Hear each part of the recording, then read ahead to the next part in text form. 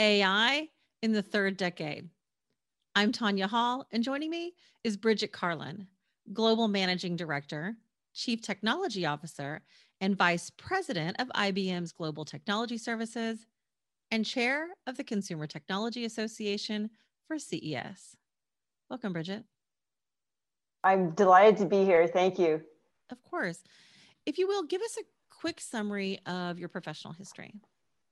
Sure. Currently I'm with IBM, but prior to joining IBM, I've had a few pretty exciting opportunities throughout my career. Formerly, I was with a venture capital firm where I was an investor in early stage advanced technologies. And from there, I joined Intel, where I was the general manager of their Intel Hybrid Cloud Services business. And while also at Intel, after I built the hybrid cloud business, I took an opportunity to build out the Internet of Things business for Intel. And which was very exciting because, you know, in the early days of Internet of Things, it was, oh, we have the cloud and we have endpoints. But when you connect them together, you've got something entirely different.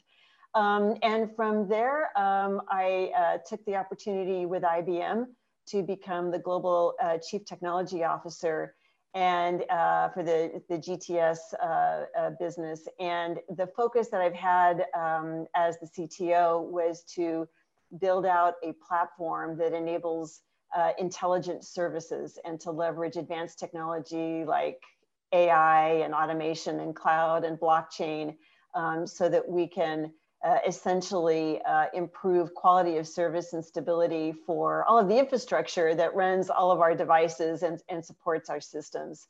And then most recently here as the Global Managing Director at IBM, I focus on helping clients accelerate their digital transformation. So then, as we enter the third decade of the 21st century, I'd like to take a look at the state of AI with you. The tool has proven to be quite effective in helping us solve narrow and highly defined problems. Which of those do you see as providing the most return on investment?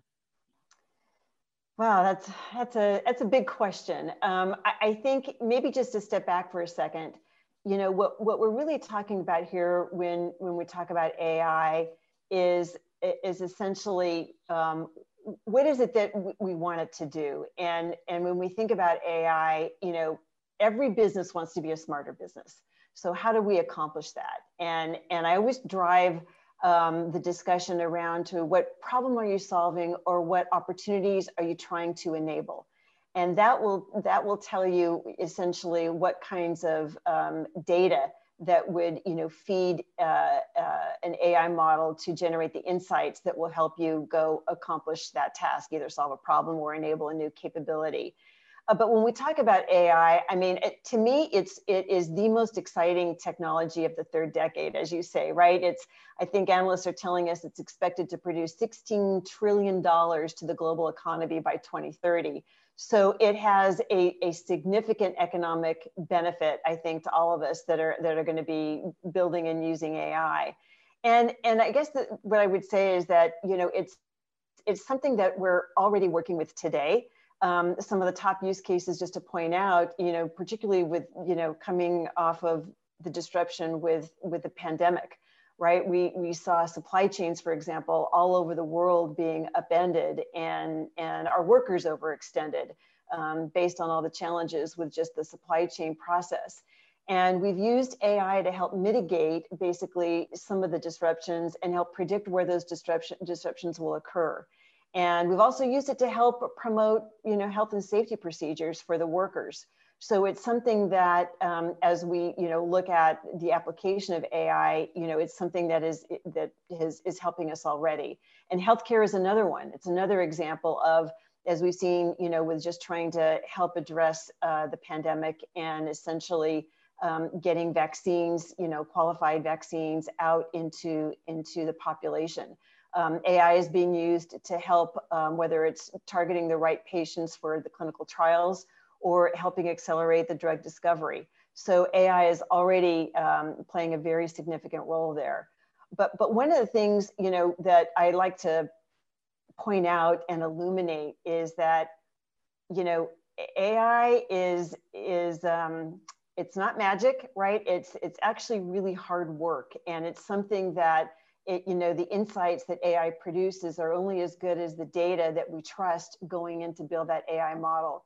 So one of the, as we look at the use cases for AI, one of the things we have to be very, very aware of and address is the quality of the data and potentially the bias that is inherent in some of the data that will feed those AI models.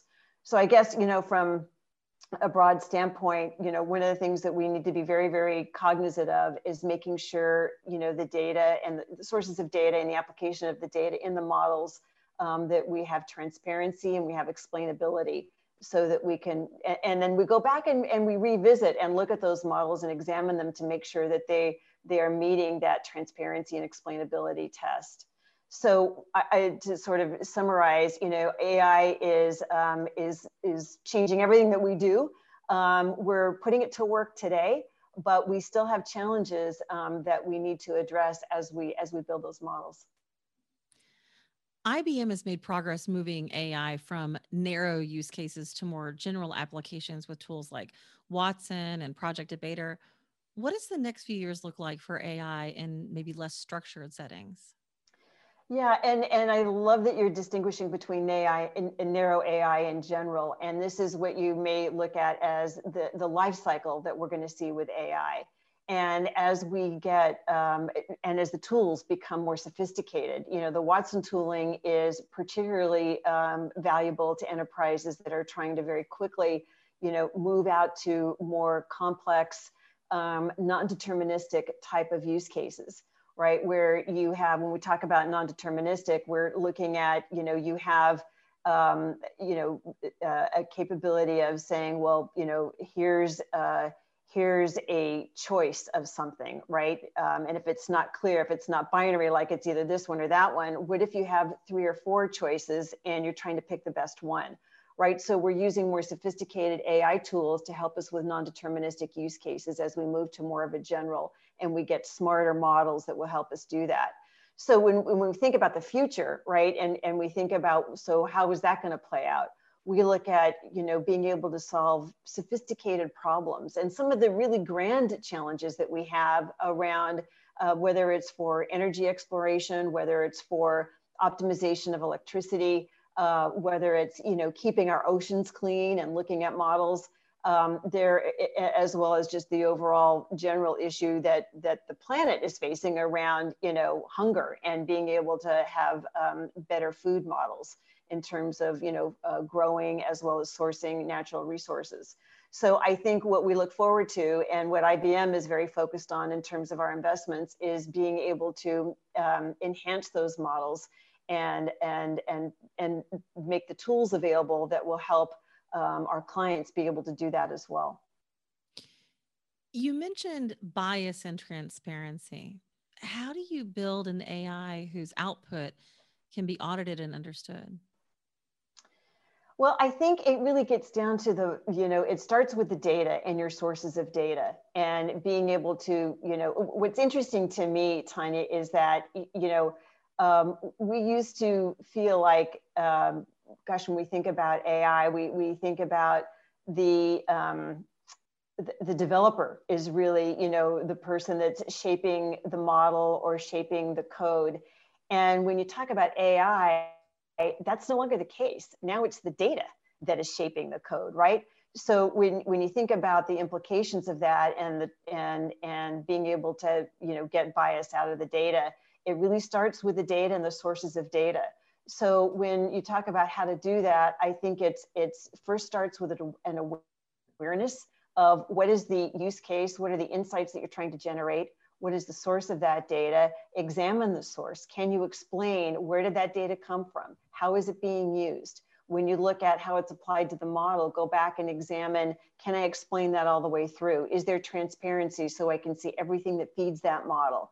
And then as the insights come out, you've got to build sort of a full cycle of examining, do those insights, really give me an objective result.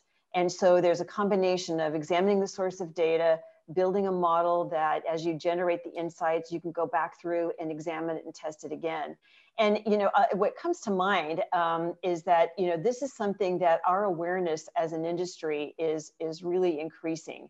And there is a data scientist, Joy Buolamwini. She is a digital activist, I'll call her that, and she is based at the MIT Media Lab. And she's done a great amount of work in helping us understand, the importance of transparency and explainability. And she's founded the AJL, the Algorithmic Justice League organization. And it's one of those things that, just to mention, because this is one of those things where, yes, internally in our development teams, we need to be cognizant of how to build the models. But it really is something that, broadly speaking, we have to make sure that, as we create, this technology, that we're also good stewards of the technology, and that we really increase, the awareness. So not only for people that are building the models, but for people that are going to rely on the insights, right? Is that it's important that we question the insights so that we can get back and examine those. It's all about sort of opening that black box of AI. Everyone's entitled to do that, right? It's not just the developers or the executive that gets fed the insights. We should make sure that each of us is aware that we need to go back and challenge the insights and make sure there is objective and as unbiased as possible.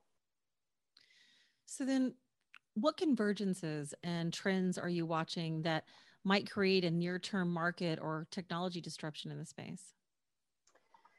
Well, that's another terrific question. I think that when we talk about convergence, the first one that comes to mind is the convergence with cloud, and how we, see a fantastic synergy in convergence of making sure your cloud environment is understanding and capable of leveraging the data that's running through it, and able to feed AI models that can help with either an application performance or the insights that can be learned from workloads and applications running through your system.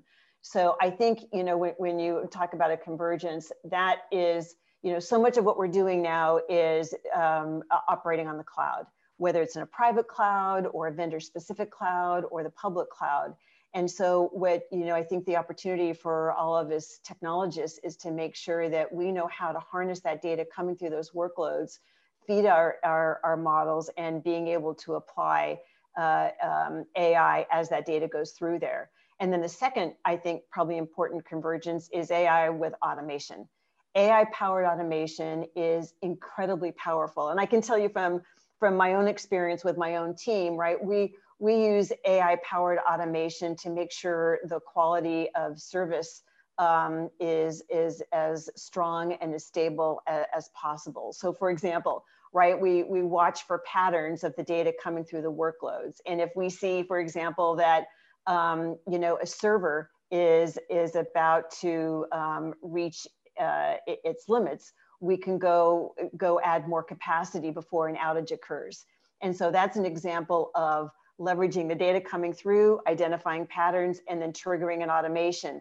So all of that happens zero touch, and the client or the person using the app or whatever is none the wiser. It's just seamless, continual performance.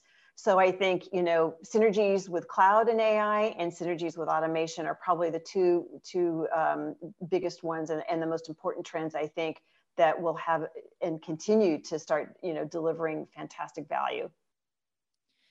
Bridget Carlin, Global Managing Director and Chief Technology Officer and Vice President of IBM's Global Technology Services and Chair of the Consumer Technology Association for CES. Thanks for joining us, Bridget. If somebody wants to connect with you, what's probably the best way they can do that? The best way to reach me is you can find me on LinkedIn. And I look forward to hearing from everyone. Thanks again, Bridget. My pleasure. And find more of my interviews right here on YouTube, iTunes, and Spotify, or at tanyahall.net. Thanks for watching.